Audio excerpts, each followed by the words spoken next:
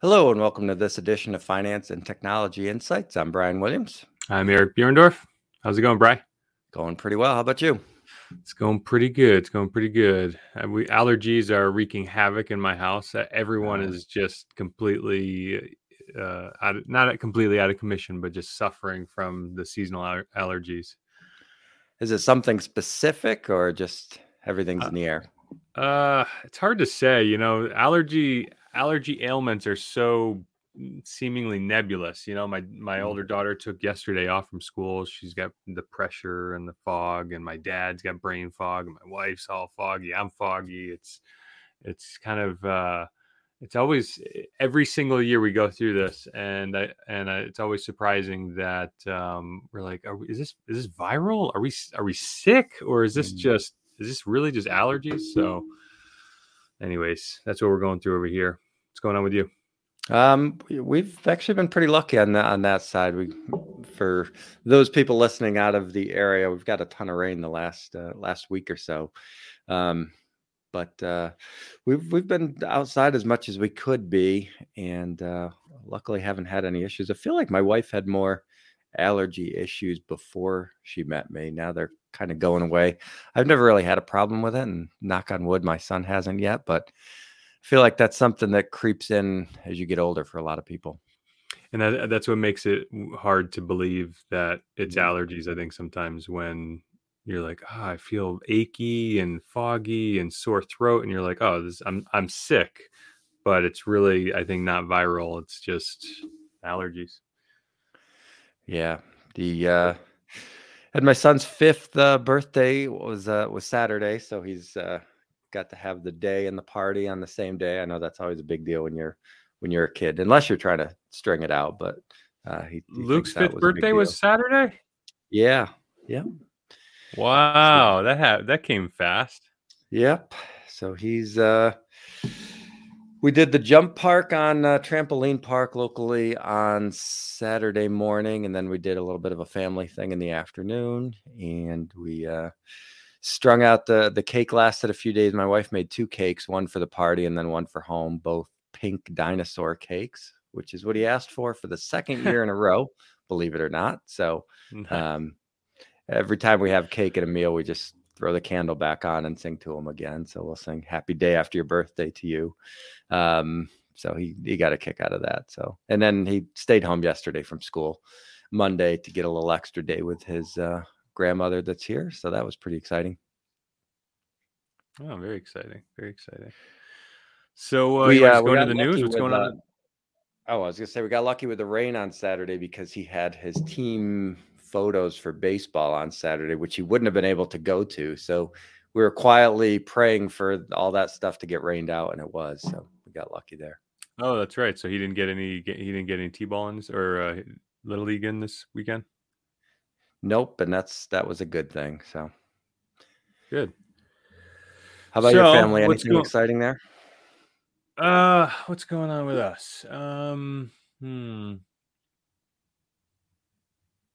It's like asking, what'd you do this weekend? I'm like, what did I do this weekend? No, everything, we're into May now. So May 2nd. So I feel like we're up to speed now for the school year. And I think we're just we're cruising until we get to June, mid-June. Yeah. After this is their last full month of school. So I guess me and the wife we're not scrambling. We have 4 of the 8 full summer weeks allocated for their activities and things. Wow. So I think we're just kind of trying to fill in the gaps, and then I think we're seeing if we're going to take any travel or anything like that. Are you guys going anywhere besides the lake house this summer? I don't think so. Nothing too nothing vacation-y, I guess. So my mother-in-law is in Florida. We actually might take the train down. So if we're going to do that, we'll probably stay 10 to 14 days. The train down to Florida? I think so. I think that's cool. I always wanted to take a long train ride. Yeah. So we're going to we might do something kind of a little bit longer first, just to get the feel for it. So we want to do like a New York to Montreal, because that line that's called the Adirondack line, and that just opened back up a few weeks ago. So we want to do that, and then maybe stay over in Montreal, and then come back down. So got to kind of ease into it with a youngster. Yeah. If he survives that and does a good job, then maybe we'll try the train to Florida. I think he'd get a kick out of that. Montreal in the summer is really nice. Yeah, it's a fun little city. Have you ever been up to Quebec City? I have not. Nope. It's really cool. It feels very European like. Yeah. Yeah, I went up when I went to college in Burlington, Vermont, so for my undergrad, and I was in ROTC, the Army ROTC program, and they took us out to Quebec City. Quebec City in January is not good. No, way too cold up there. Yeah. So. I have a quick funny story about Montreal. I had so one of my favorite players when I was younger was Tony Gwynn, and he was it's a big deal for baseball players to get their 3,000th hit. So I was in Connecticut the summer before my senior year. I just kind of stayed here, and one of my buddies lived up in New Hampshire, and he was also a Tony Gwynn fan. And this was like early in the summer. It was probably like, June or something. And I was like, hey, you know what? Tony Gwynn is going to play in Montreal in August. And, if he averages like 1.2 hits a game or whatever, and I had it all like kind of mathed out. And he's like, yeah, okay, yeah, sure, we'll go, whatever. And it got really close, and it ended up happening. And I picked him up I left Connecticut, picked him up like on a Friday, left on a Thursday night and picked him up on a Friday, and we went to Montreal and we saw his 3,000th hit. It was pretty that's cool. Does the place go wild when that happens? No. Well, normally it does, but that was in the twilight of Montreal baseball, as things are winding down there, and their attendance was awful even for a big event like that. So it was maybe like 7,000 or 8,000. It was not. Oh wow. What was their team? What's that? What was their team called? Montreal Expos. The Expos. Wow, is that team no longer? Yeah, they moved to Washington and became the Nationals. Oh, I didn't know that. I remember. I have some old baseball cards from the '80s with the Montreal Expos players. Yeah, they had those fun uniforms. They had good colors. They had it was like all white with that swooshy M or whatever. Yeah. It's funny. So they're when did they move to Washington? They moved to Washington in 2004. It's been almost 20 years they've been Nationals. Yeah. So anyway, that was kind of interesting. So I wanted to bring up this company. Have you ever heard of the company Chegg? Chegg.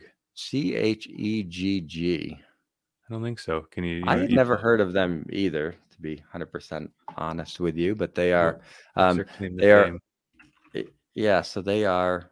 Well, let me pull up this tab. Why not here? Share a screen here. So they their shares are down big this morning. The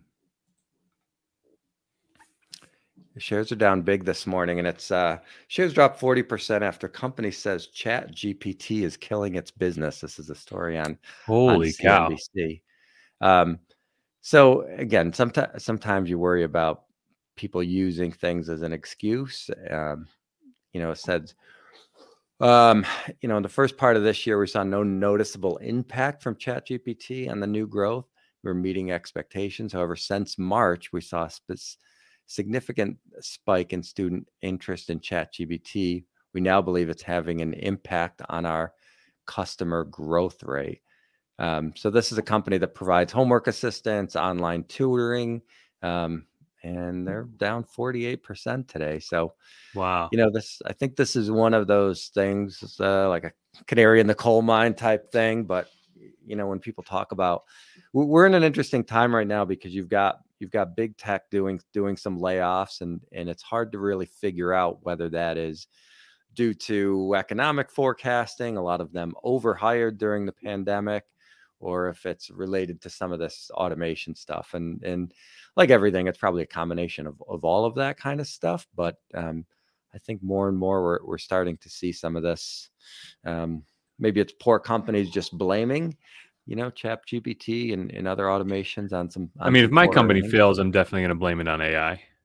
Yeah, I mean, if we don't get our subscribers up to 100 by the end of the year, we definitely have to blame AI.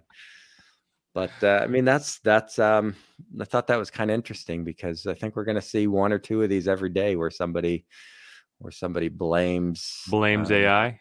or at least for layoffs, or maybe, you'll probably see the other side of it too, where it'll be interesting to see how companies address the fact that they become more profitable with fewer employees, based on automation. We haven't quite heard that saying directly yet in some of these earnings calls, but it's bound to happen, right?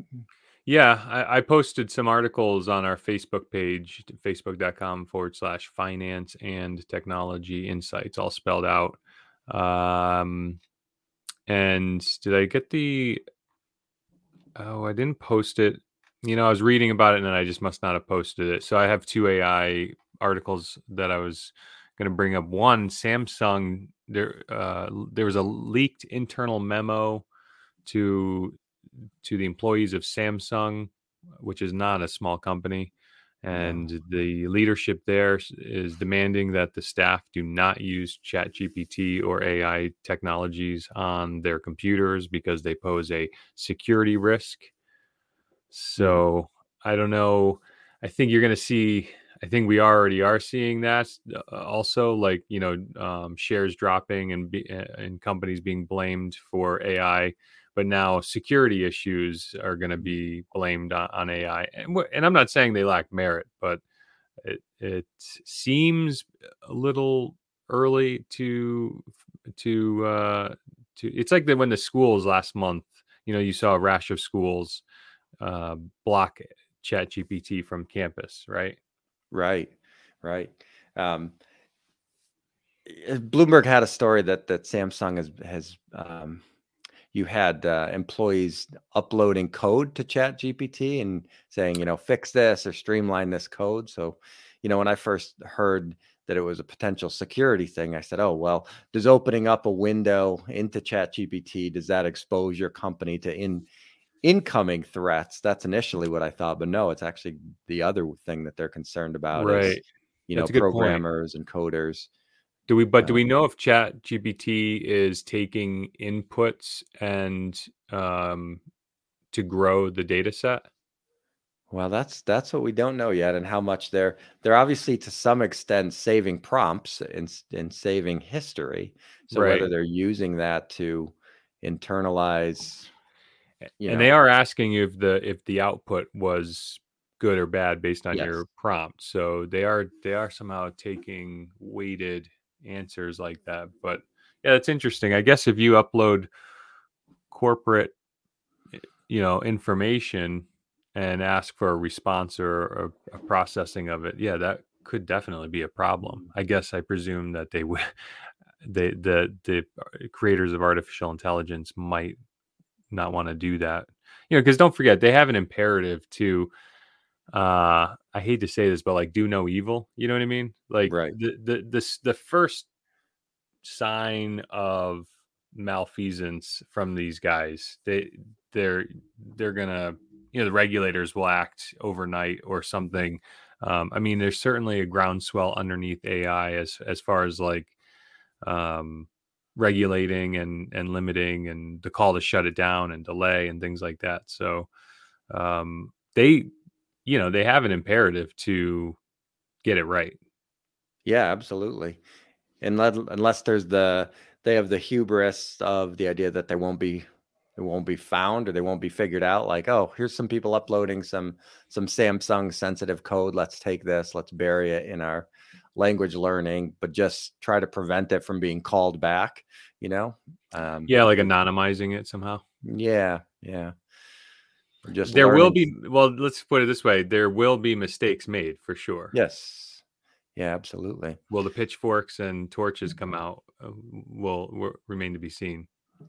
Yeah, and I'm fascinated by what the content creators and your Wall Street Journals and Bloomberg's and New York Times, how they handle this kind of stuff. Because if everybody blocks their data from being scrubbed by artificial intelligence, then artificial intelligence may not be that intelligent if it's not pulling up some current information. So I'm curious to see what kind of licensing deals or whatever kind of comes from it, or if we just end up having these individual companies run their own, which we've talked about before, New York Times GPT, and then you're, hey, New York Times, what are the top 5 biggest stories this week in Connecticut type of thing, Yeah.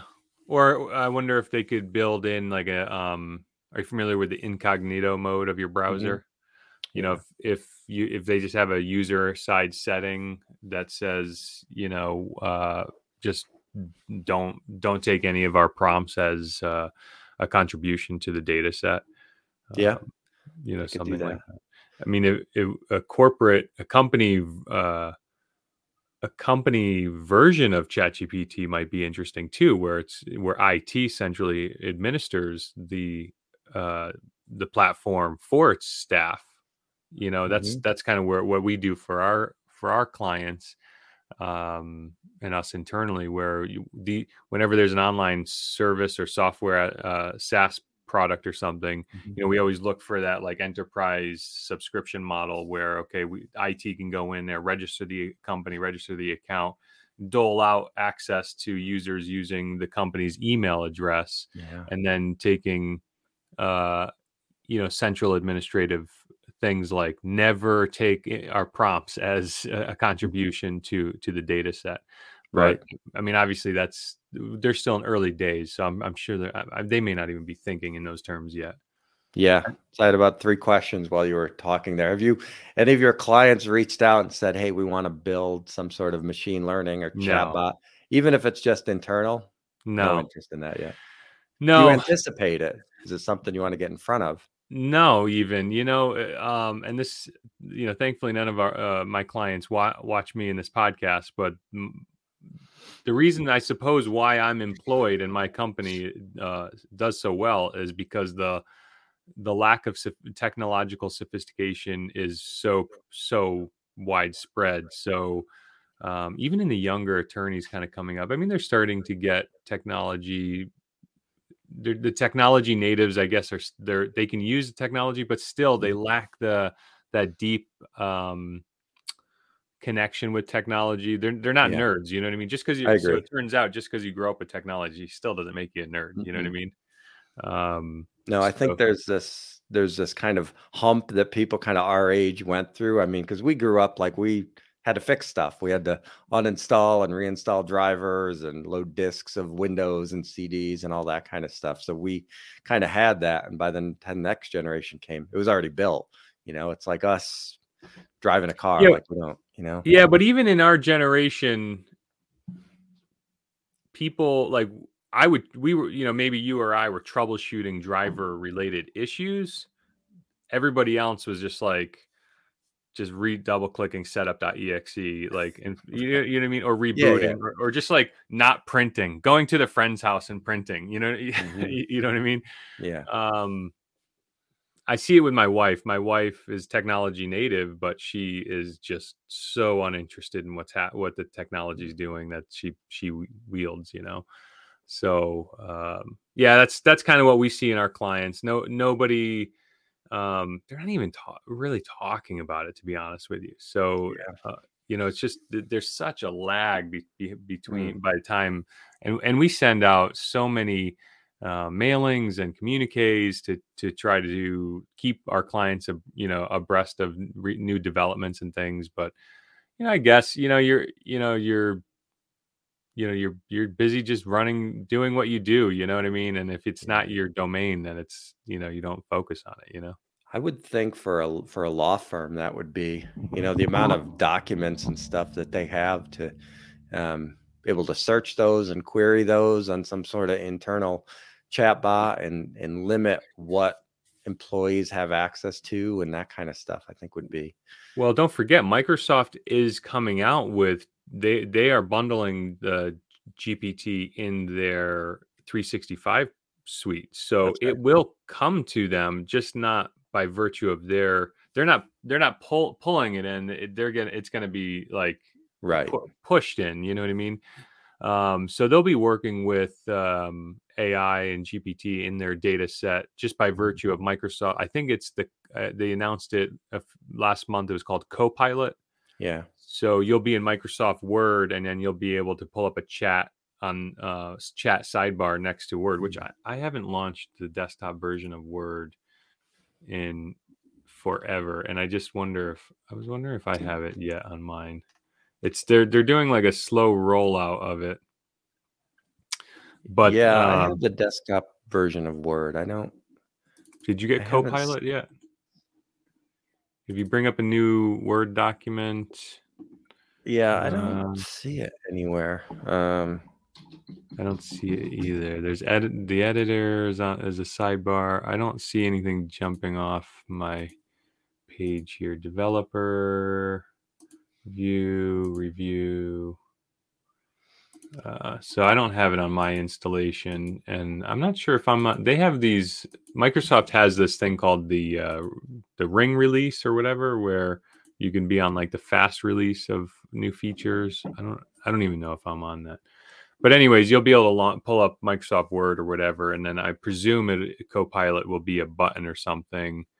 Oh wait a minute, there's a coming soon. Visual refresh is coming, which I have on now, and that's it. Nothing on Copilot. But you'll be able to say like, "Hey, draft me a pleading for whatever, based on what we have in our data," and it'll tap your data, and then that will be your corporate walled gardens that Microsoft's building for you based on your data environment. Yeah. Yeah, I would think, yeah, especially in a legal firm, that would have some definite, trying to think back of, you go back and you say, all right, there was a client about 10 years ago. I think his name was John. How old is he now? That type of thing. Or what was our summary of that case? I think that would be a huge win for law firms. Right. I still say that I can't wait for this all to come to voice. Yeah. Like I don't want to type. Like, who wants to type into a chat bot? Like, I don't know why more people aren't saying, this needs to come to voice. Like, we have smart speakers all over us. I mean, your phone, the house, the computer now is microphones. Like, I definitely want to just converse with this thing. I do not want to type to it. Yeah, I'm sure and there's different apps and agents, I think, that are on top of that already. But there's so many layers they have to build as far as learning the different, dialects and that type of stuff. But it should be coming pretty soon, I would think. Yeah. So one of the articles that I'll just bring up my window here. I think this is where I'm at here. So one of the articles that I shared was "The Godfather of AI quits Google with dire warning." Did you see that? I did see that. Yeah. There's been a bunch of those. Every time I pull up YouTube, it's, what's most extreme gets the views. So I think that's one of them. So what's his dire warning? Yeah, of course. Well, obviously he's a mature professional. So, who knows if he quits because of retirement or whatever, but he certainly left on the way out. Let's see the speed progress. It is hard to quote. It is hard to see how you can prevent the bad actors from using it for bad things. He added that new systems built by the likes of Google and OpenAI have convinced him that the artificial intelligence is starting to exceed human intelligence in some area, and said the speed of progress in the development could become increasingly dangerous. Look at how it was 5 years ago and how it is now. Take the difference and propagate it forward. That's scary. It's kind of funny. He goes on to say profound risks to society and humanity. I don't know. What do you think? Well, this was a 60 minutes piece, I think, and I did watch this clip on YouTube, but 60 Minutes has been all over this. I got to give them some credit. This is at least the third or fourth story they've done within the last couple months. This was 60 Minutes. What's that? This was from 60 Minutes. Yeah, the article says He said he was responding to the New York Times. oh, he's responding to a CBS story in March. Yeah, from Google. Yeah, I guess I saw the interview on YouTube, but I didn't know where it came from. But I think it's interesting for somebody who's lived. We don't have a good concept of time and rate of change and exponential change unless you've kind of lived through it. And for somebody like him who's in his 60s and he's seen the rate of change and how fast it's accelerating, it's very easy for him to jump ahead to 2030 because he's seen 7 years compounded throughout his life, whereas somebody a little bit younger may not be able to fully appreciate the rate of change. So I think that perspective is valuable. I think some of the doom and gloom stuff, I mean, we've been there before. We've talked about that, about different technologies replacing certain things. But what's different about this technology is it doesn't need humans. It doesn't need us as much as, even something like the atomic bomb, you still needed the human to detonate it. So, Right. so that's probably what's scary, is this stuff is running and learning all of the time without a lot of human intervention. But but it could still be, it could still be killed or unplugged, so to speak. So I'm not probably as doom and gloom as he is, but I think his voice adds value. Yeah, I mean, definitely the guy knows something about something, but yeah, I don't want to speak so carelessly and say, yeah, I don't want to be the counterpoint to the doom and gloom, right? I mean, I my position on this has always been so far that, like, automobiles kill 40,000 Americans a year. Right. I recognize that. Nobody else seems to recognize that. That's a wars amount. That's a small wars amount of people that technology kills every single year in our country alone. Yeah. AI is going to do the same thing. AI is going to hurt people. It's going to. It's going to take jobs. It's going to cause significant loss. I don't. I mean, I can fictionalize how AI can bring bodily harm to humans, right? Mm-hmm. But I recognize that, but the value to humanity at a whole, I think, is going to be commensurate with, the automobile. I mean, it's the automobile internal combustion. It's destroying our environment. It's heating up our globe, but it also, in 100-year stretch, was a major contributor to that innovation curve, the S curve, the innovation curve, Sure. and we're responding to it. So I guess it's boring. My position is probably boring and not fun because I'm not extreme on either side. Yeah. I'm just like, yeah, a lot of people are going to be injured from this, but the whole of humanity is going to be propelled forward. Mm-hmm. Step change.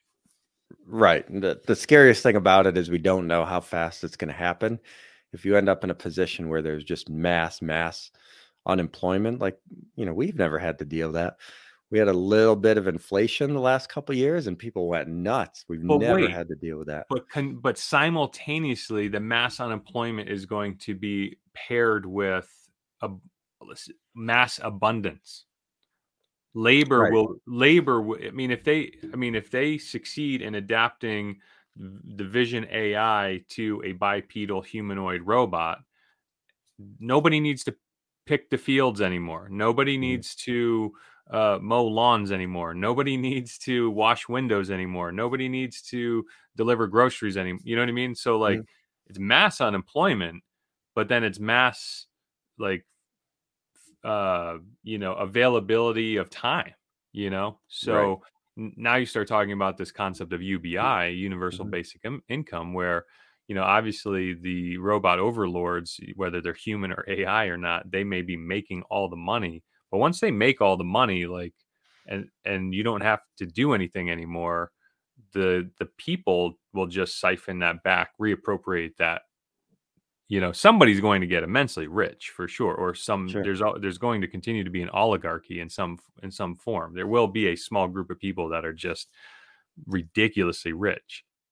Hmm. At the same time, concept of not working and being well fed and being satisfied and spending your entire life or a significant portion of your life in leisure time, like that's what kings and queens did 300 years ago. Hmm. And Right. for the entirety of, I guess, the developed human race, so to speak. You know what I mean? Right. I think the scary part about that is, although it sounds good, you're not in control of your income anymore. Where does it come from? You're not producing anything. You're not. Yeah, you get maybe your UBI or whatever, and you get a 3% raise, and then somebody runs for office and they're campaigning on a 4% raise, so you vote for that person instead. You don't have any levers to pull, and you hear this sometimes from older people who are living on their quote fixed income and their social security. And there's a mental aspect to, for the first time in my life, this kind of is what it is. I look around and there's nothing I can do to improve my position or change anything, and I got to live like this for another 40 years. But my addition here is, if your quality of life, if you're already getting 3 squares every day, Mhm. if you're already cool and warm and your body temperature is optimally managed, your abode is optimally maintained, so you don't have to worry about food, you don't have to worry about comfort, you don't have to worry about your your home. Mhm. If you want, all you have after that is to spend all of your time contemplating how to improve your position. So if you want a bigger free home, or let's say the UBI entitles you to a 3 bedroom, raised ranch, you know what I mean? And you're like, well, geez, I really want that McMansion, then, but there's no work out there. I mean, I can't imagine anything else that would trigger innovation and inspiration. You know what I mean? Like, you've got nothing left but to be creative. Mhm. Creative, yeah, creative aside from productivity. If you're in a world where everything is so optimized, there's no desire to be any more productive, or there's no, what am I going to create? Why bother? I guess would be the. I mean, again, people are going to be different. There's people who retire and love it. There's people who retire and hate it. There's people who retire and they get bored and they go back to work. There's people so I think that's probably the closest model we have is people in retirement and what they do with their time. And um, so I don't Yeah, know if 30-year-olds would be able to handle that. right, right. I don't want to overshare, but I'm just trying to think. Mm, If you had, I mean, I have significant control over my time now, and it's been like that for a lot of years now. yeah. I still choose to work in, intellectually. You know what I mean? And I still, but it, and I still, like yesterday, I mowed my lawn. I could pay a guy to mow it, but I just like to do it. You know what I Mhm. mean? So, if is that analogous to what it would be like if, you know if you don't have to do something but you do it anyways? My wife, she goes to the mall Mhm. because she just likes to go to the mall. She doesn't need to go, like, if she anything at that mall she needs, she could just order on Amazon. You know what I Right. mean? Hmm. But yet you still do the things. I don't know. Am I drawing a Yeah, I think that's probably fair. But when it ends up being 100% of my concern is that you're still working towards, and you're still working towards something that can't be done by somebody else, and you still recognize your value to clients, your value to the community, and your decision to work or not work right now is based on you could choose, like you said, you could choose to mow your lawn, or you could choose to, go in your office and write 100 marketing emails on a Saturday or whatever. But if that option to not do that anymore, when you forced leisure, is that a word or a term that you want to? But because you're doing something leisurely now because you have the opportunity to do that, but when it becomes the only thing you can do, I don't know if it's as appealing to some people. Again, some people it will be. Right. But you're doing it to step away from part of leisure right now is the leisure aspect of it, but some of it is just stepping away from the work. How many times do people say, I'm going for a walk to just get away from my computer? It's kind of like saying like living in paradise isn't paradise. Right. Once everything is paradise, then it's not. So what's paradise after that? What do you have to Well, look I mean, it's to? like when people complain about things now or nowadays or whatever, and Nowadays, yeah. you just want to be like, come on, man, like it's so supremely better than it's ever been. May 1st 2023 is infinitely better than May 1st 2022. You just don't, when you're living in it, you don't I was talking to somebody and they were complaining about something with like watching the NBA playoffs, and they didn't have that game or whatever. And I'm like, you have like unlimited, like you could watch whatever you want, whenever you want, and like high quality, high def, right in your living room. You could, it was your parents were listening to the stuff on a radio, and maybe they got their local team, and that's it. And suddenly you get access to thousands of games a year, and there happened to be one that didn't sync with your cable provider or whatever. But it's like, and that stuff's frustrating because it should be fixed, right? There is a there is a mechanism to fix it. So when it's not, it is frustrating. But again, it's all about perspective. All right. I mean, I could keep going on this, but did we beat this dead today? No, yeah, probably. All right. Markets down big today. We had another bank failure earlier this week, which we kind of knew what was coming, and JP Morgan bought that. So now you're getting the calls for, well, it's great that these bigger banks are stepping up, but is this really what we're trying to do? Are we trying to get bigger banks bigger? Isn't this kind of the opposite of what we're trying to do? So that's a good First point. Republic Bank, which had been on the brink for, which was one of the ones that was rumored as being an issue when Silicon Valley Bank failed, and now JP Morgan stepped in, and so they'll handle that. But bigger banks continue to get bigger, and smaller banks continue to have issues. Let's itemize what you just said. Can you take us from the top?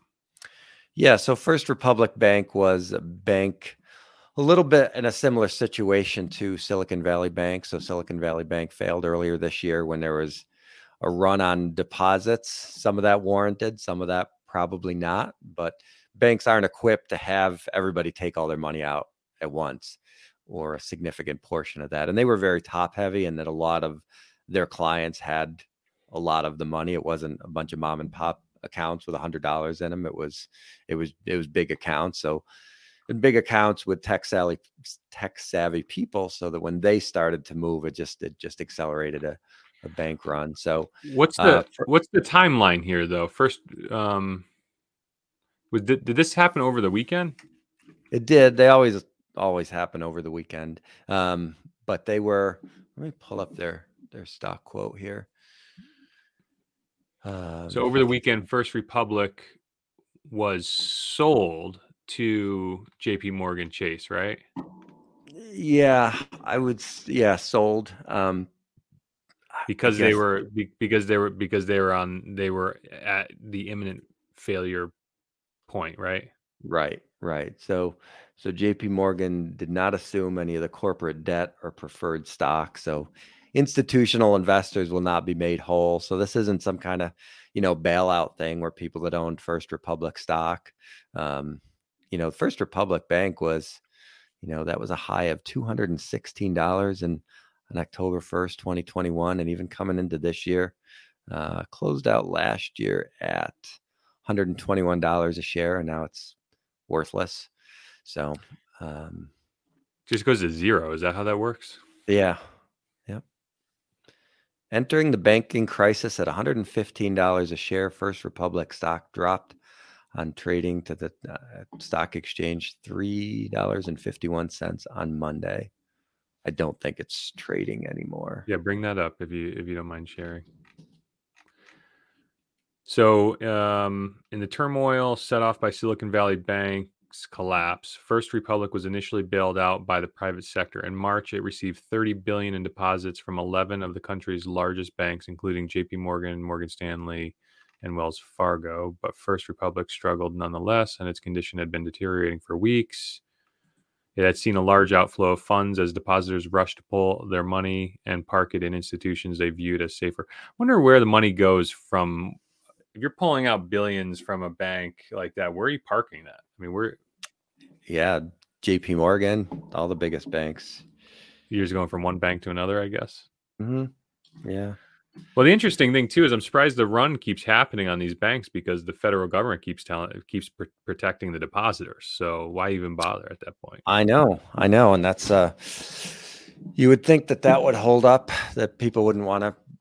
It's not when FDIC insurance kicks in, it's not an instantaneous process, so there's still a little bit of hassle there. Paperwork, yeah. So it's not like a bank goes out and the next day you have access to your money through a different bank. It's still a process.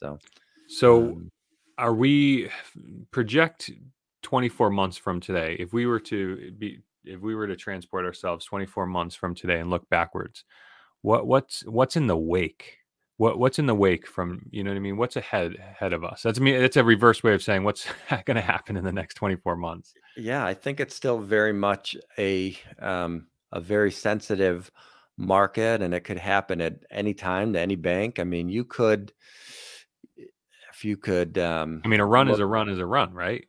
Right. And it could be started by some influential people on Twitter. It could be a Twitter hack. It could be, something like that happens where money just accelerates. And for people, it's just not worth the hassle. There's no loyalty. There's nothing. You don't get any points for, all right, I stuck around with this bank and they made it through. It's like, why bother? If you're with your local community bank that's in trouble, you don't get any points for loyalty. So, and there's unless you feel that the advantages of doing something locally, which I don't think most, especially on the younger side, people do.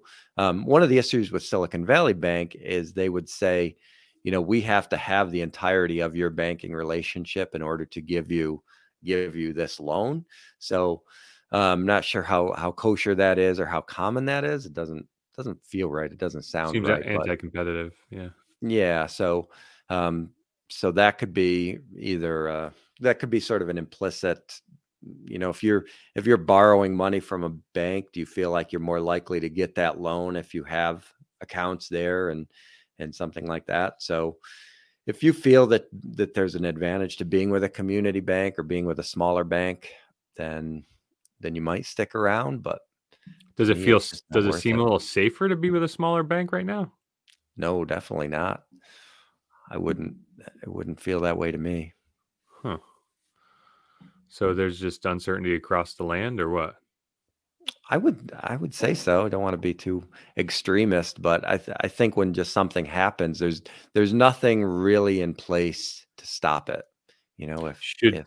Can we review any open financials of a bank that we might be banking at to see what the formula for catastrophe looks like? I mean, because I see that these were low interest mortgages that as the Fed increases the interest rates, the low interest mortgages become less profitable, and then the bank, if they need to raise capital, sell them at a loss, and then finish my sentence. Where am I going with this? Yeah, if you're looking for some sort of commonality, if you're going into the bank balance sheets, I think I'm sure AI has scrubbed through all of this stuff and you can search it. But I think what you're looking for is you're looking for banks that had longer term treasuries that invested in farther out on the curve, so to speak. So what happens is when rates are very low in the short term, if you get a bond a year out and it pays next to nothing, you're tempted to go out and say, well, I'll just get a bond that's not due for 10 years because at least I'm going to get 3%. But what happens when those short-term bond rates move up, then it's like, well, if I can loan money to buy a bond for 3 months and get 3%, then why would I go out 10 years? So the 10-year becomes less desirable. And then the value of those assets drop. And then when people go to take their money out, banks have to sell assets that have depreciated and are less than they paid for them. And that's how this stuff kind of snowballs. So I think if you were looking for something, you'd look to see who's got longer dated treasuries on their book, right? That they could be forced to sell at a loss if a lot of people want to take their money out. You can look at the loan thing, although that hasn't really come up too much. That's kind of a legacy of the 2008, crisis. Who made bad loans that are coming due?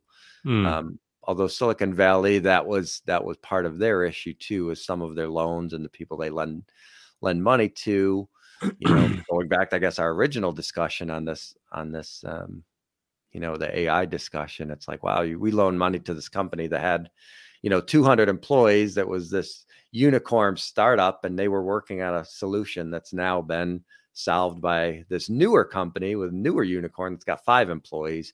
And now we loaned money to this institution, this new company. And now we're not going to get paid back. So there's some of that involved too. So it all ties together. So everybody took their money out of First Republic because of lack of confidence. So I think I know where it went. How about this segue? Yeah. Tell me if this is a great segue. Nearly $1 billion deposited by Apple Card owners 4 days after the savings account launch. What say you? So that's you're not an Apple fanboy, so no, I'm not. I mean, that's a wrapper on an existing, Apple's not a bank. They don't have any sort of banking credentials or license or anything like that. So they're offering this high yield savings account that's paying a little bit over 4%. But it's a Goldman Sachs savings account that somebody could have bought, 6 months ago or a year ago. There's nothing special going on here, I guess, but this is the Apple brand. This is what they do, right? They're going to take something that's maybe sort of out there already, and they're going to slap their logo on it, and people are going to get giddy for it. And maybe it gives them an extra sense of confidence, but let me lay it down. So Apple on April 17th introduced the Apple Card savings account, which you had to have. I don't know when Apple launched it. They probably say in this article, but Apple has had a credit card for years that they launched a number of years ago. And as you said, it's really an Apple branded Goldman Sachs credit card, right? Line of credit. Yep. So last month, April introduced a savings account that you can open up adjacent to that credit card. And this doesn't say right at the top, I don't think, but what was so compelling about the savings account is I think they were offering 4%. Apple is offering 4.15 APR on the savings account. Mm-hmm. And so this article says when they launched that Apple Card savings account, 1 billion flooded into those deposits as a result of that product. I mean, that's pretty fast. That's pretty fascinating on the surface, isn't it? That is. Yeah. It's points to the genius of Apple marketing, and I guess some credit to Goldman Sachs for pursuing that relationship and getting that going. I wonder what the percentage of people who have these type of accounts know who the bank is behind them. Probably less than 5%. Maybe they don't care, but these are still bank accounts that are still subject to FDIC and insurance limits and things like that. So there are no fees and there's no minimum balance, so the accounts can't exceed the $250 FDIC insurance limit. That's interesting. The competitive APR and simplicity of the Apple savings account will give it an edge over competing high-yield savings account providers. Getting a higher rate for a savings account typically requires dealing with a digital bank, and not many popular financial companies are able to compete with Apple on APR. Citibank, for example, has a 3.85 rate, and Discover is 3.75. So, and Capital One at 3.5. So that's interesting. It is, yeah. That's a fairly decent account, but it's it's marketing to some extent. I mean, the rate's good. There's no denying that, but I don't think it's anything too special or anything to get super excited about. Now, is there a specialized app or something? Is there something digitally that makes it more appealing? I think you manage it in the Apple Wallet. Again, Mhm. you're not an Apple user, right? So you haven't enjoyed the wonders of the Apple Wallet yet. No, I have not. um, yeah, I'm guessing that's where you apply for it.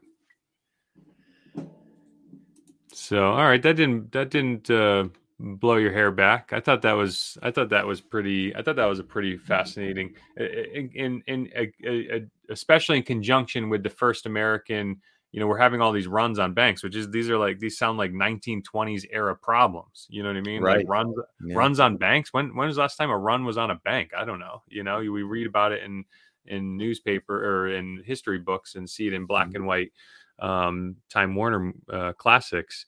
Um, but yeah, I mean, $1 billion in 4 days floods into a new savings product launched by Apple and Goldman. I thought that Yeah. was kind of I'll share my screen here for a second. Because I think there's I think there's some other perspective that matters here. Is this the? Let's see.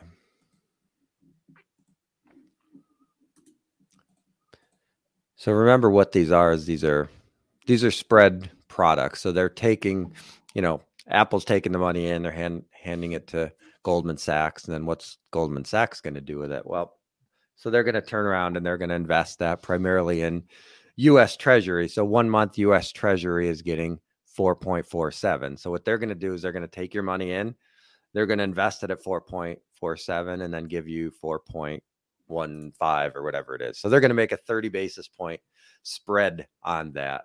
They could go out 2 months and get 5.2. So they're going to ladder that. They know that if 1 billion flows in, it's very likely that 1 billion flows out within the next week. So they're going to ladder out these maturities, and they can go out over a year and still make well over what they're paying for you. And if these rates start to drop, there's nothing that's guaranteed about that savings account. There's, that could drop at any point, but that they're going to move in sync with some of these short-term yields. So, whereas, you could get excited about a savings account, there's certainly other things out there. It's not apples to apples. I understand that, but I just want people to understand what those products are and where they come up with those rates and why some pay more than others. And hmm. that's why internet banks or things that are more efficient, they're going to be close. They're going to have a higher yield because they don't need to make as much on the spread. They don't have physical locations. They Right. don't They don't have have the overhead. employees and all that kind of stuff. So, Right. so that's just a spread product there. So, All right. Well, this is I don't know. What do you think? You want to call it a day? yeah, I think that's That's probably good. that's another this week in AI and Apple. No, I'm And kidding. savings accounts, and we Yeah, cover it all. we cover it all. No, I think the AI bit that's gonna be the gift that keeps on giving this show, at least for the next few years. Well, yeah, I mean, it's moving so fast that every week is so different than, did you get a chance to watch that All In podcast? Is that something you're into yet or not? I did, and it was something that I would like, and I think I started listening to it.